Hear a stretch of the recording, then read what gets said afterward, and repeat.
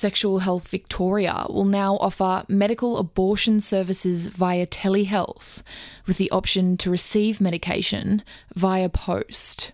The new service aims to address current barriers like limited access to and availability of medical abortion services and medications, especially for those living in regional and rural Victoria. The Wire's Joelle Jessudarson spoke to the Medical Director of Sexual Health Victoria, Dr Kathy McNamee, to learn more about the service.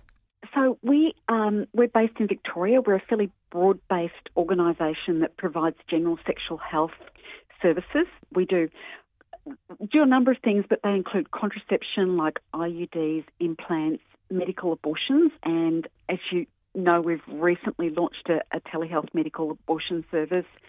We do sexually transmitted infections, PrEP. We've got a small transgender service, menopause, vulva. That's probably a reasonable scope. You know, we do some general sort of gynae sort of stuff like bleeding problems, period pain. Could you clarify what medical abortion is and who it is available to? Yep. So medical abortion it basically brings on a miscarriage. A person has to be 9 weeks or under at the time that they take their tablets, and usually we need an ultrasound to check how far along the pregnancy is. And with the 2 lots of tablets, the first one sort of blocks the hormones that would allow pregnancy to occur, and it also enhances the action of the second tablets, and the second tablets basically cause the womb to sort of contract and bring on a miscarriage. And what will the new telehealth and medication delivery service look like? Well, I suppose the advantage is that people don't have to come in to have the service. You know, for people who are sort of living in remote areas we don't have any remote, it's just for people in Victoria. We don't have any remote areas in Victoria, but sort of, you know, outer rural areas or people who just don't have a doctor in their area who provides the service.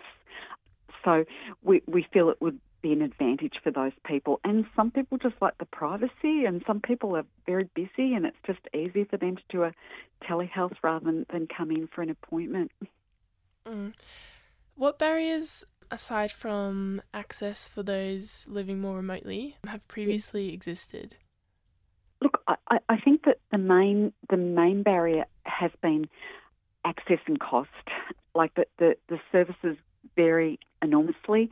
Like sometimes you can get a bulk bill service, but sometimes there's going to be an out-of-pocket cost of a couple of, you know, at least a couple of $100, maybe even up to, you know, about $400. So it depends on what people want to charge for the service. The Sexual Health Victoria CEO said that recent findings revealed only 1 in 10 GPs in Australia actively engage in prescribing abortion medications. How will telehealth appointments affect this? Well, I suppose it just gives more choice for people if they don't have a GP in their area and they won't have to travel as far. Or some people just feel that telehealth consults more anonymous in some ways for them. They might feel it confronting to come in and see someone. So it could be an advantage for those people. Yeah, right. And how will the medication delivery be especially beneficial for those living regionally? Well, some people will actually choose to use their local pharmacy if they want to, but often people, if they live in a small community, they're not happy to access their local pharmacy. So we can organise for it to be delivered to them directly through express post. I mean, we couldn't have them being very close to the 9 weeks at that stage in case the tablets didn't arrive. But yeah, or some people just don't have a pharmacy. Like they might have a doctor that they prescribes, but they have to travel quite a distance to actually get the tablets. So we feel that'll be an advantage to some people. Was there anything else you'd like to add to that?